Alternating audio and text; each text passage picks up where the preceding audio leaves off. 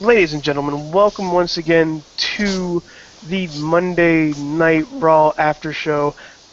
I still have that midweek war in my head. I almost said it really loud, like Vince McMahon. But as you can tell, I'm not Sorg. I am the Riz. The extra E is for error. Eeyore. And with me, as always, my friend, my compadre, my tag team partner. By the way, we have not defended that title at all. The one, the only Matt Carlins of the mainstream media himself. Whoa, what's up, Riz? Pittsburgh. How you doing, boys? You're Pittsburgh. good tonight, kids. And There's, also joining us, there's a P on her hat. there's P on your hat. There's P on her hat. There's P on your hat. And that sound you heard was the one, the only, the man from J-Town, Bobby F. J-Town. The F is for from. So Raw happened, right? Yeah, Raw was good tonight. Raw was good. Raw was really good Yeah, tonight. Raw. I found it very enjoyable. And you can tell this is leading up to WrestleMania, because the way that they are building this is amazing. I hope they're really into WrestleMania. Well, they always perform WrestleMania weeks, leading up to WrestleMania, with some fire under their ass. Yeah. Guys, I think we're going to skip WrestleMania this year and just head right into Extreme Rules. Yes, and Right in the back. and that really was proven in that main event, and the aftermath of that main event. Crazy ass Randy Orton's back, guys. Who's not excited for that? Well, I would just like to also celebrate the fact that Seth Rollins knows how to take an ass kicking like few others in the great industry of professional wrestling. Most notably when Randy tossed him like a lawn dart into the office chair behind the announce table. He Rey Mysterio'd him through that announce table. That was a long beatdown. By the way, congratulations to Randy Orton, who finally successfully put somebody through a table doing his finishing move. Congratulations. But man, I'm excited for this pay-per-view now. I'm excited for WrestleMania. And it's not only that match, and I can't believe it's happening, but they're building up to that match now. It's amazing. Because Randy Orton's back to what he was before he left. Crazy ass Randy Orton. Randy Orton, who was a face and is awesome. And also, he tried to be Stone Cold for a little bit. The camera guy was not having it. Not having it. Nope. I was like, just gonna zoom in here. 0.5 seconds, and then down a bit. And then I think we should note the Randy just screaming at Seth, incoherently screaming at Seth.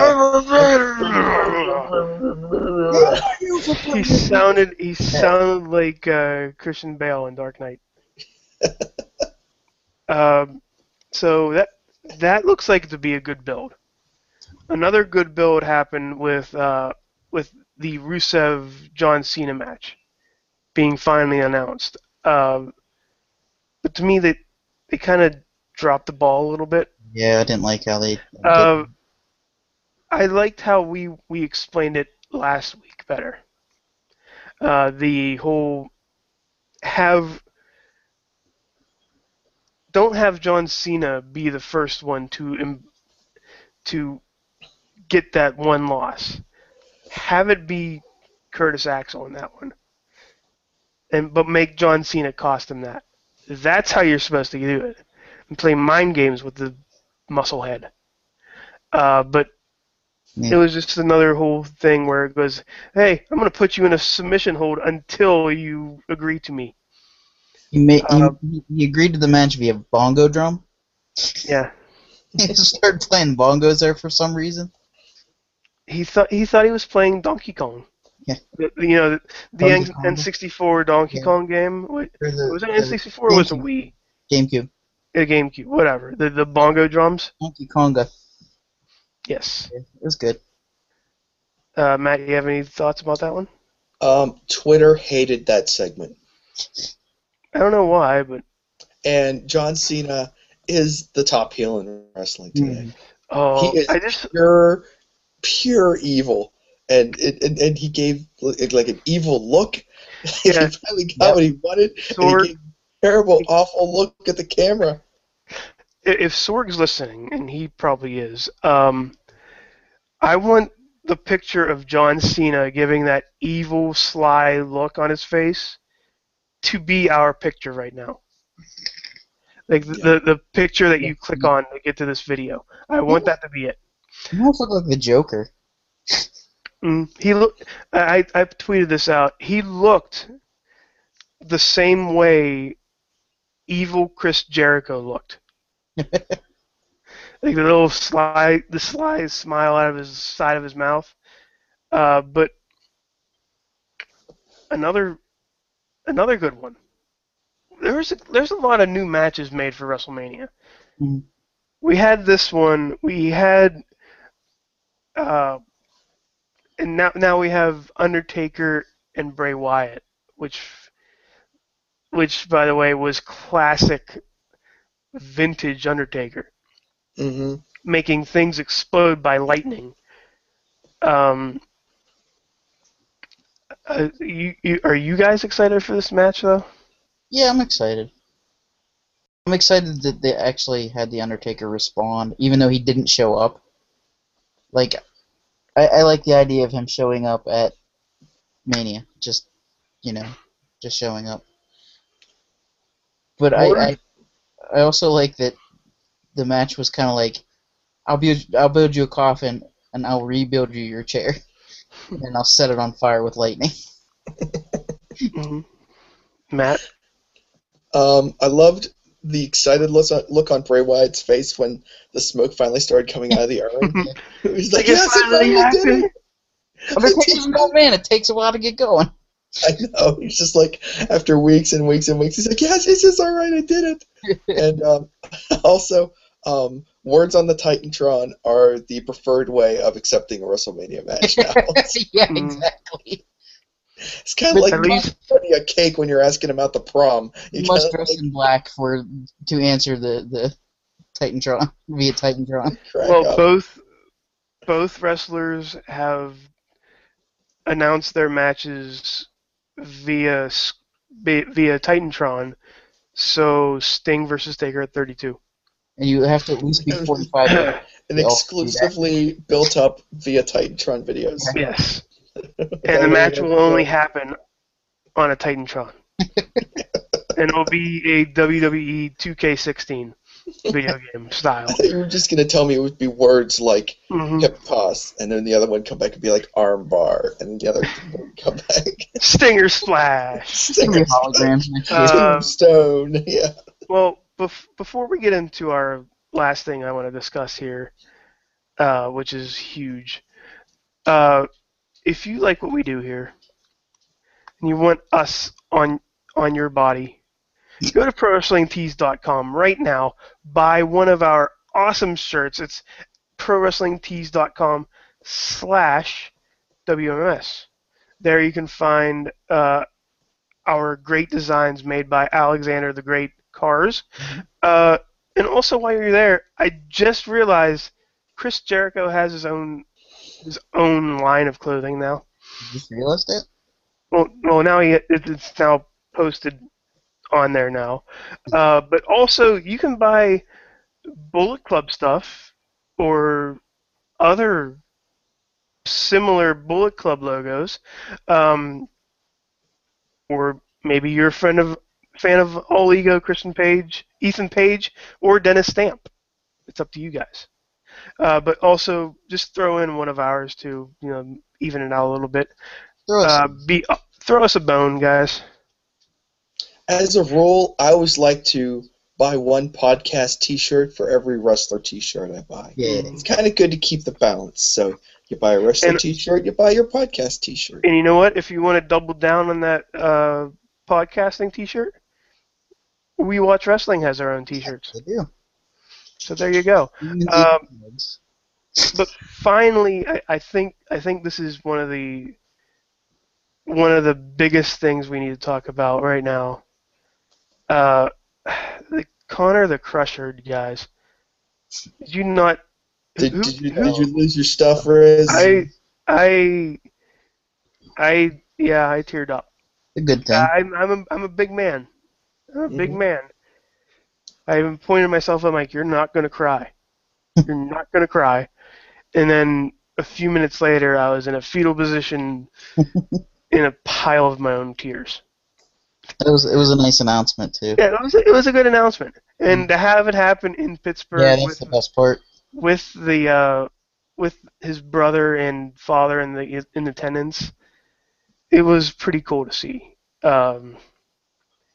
He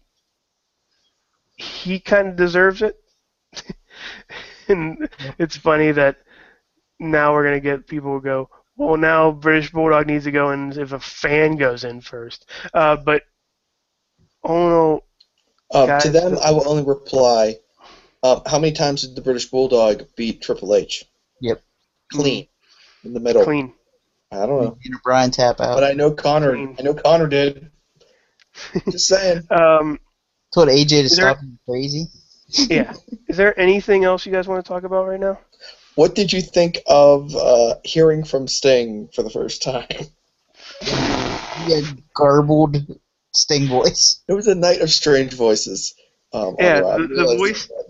Did Sting have a Darth Vader voice emulator back then? Yeah. Recall, he stole the Black Scorpion's voice changer or something. I mean, it kind of sounded like him. Like it almost sounded like he was reading it, but they changed his voice. I don't understand. It was definitely Sting. It was creepy. Yeah, it was Sting, but it was Darth Vader Sting. Yeah. I mean, it's like certain guys, you just have, if you're WWE, they're just certain guys, you have to accept them as they are. Sting is one of those guys, whether you think you could do it better or not, you kind of have to accept Sting as he is. Yep. For all his imperfections, you have to take Sting as Sting is. Now, if you took, like, Bobby Roode, yeah, you could meddle with him a little bit, but Sting, you got to take Sting as Sting comes.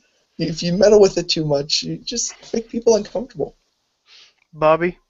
Mm-hmm. Do you have anything else you want to add?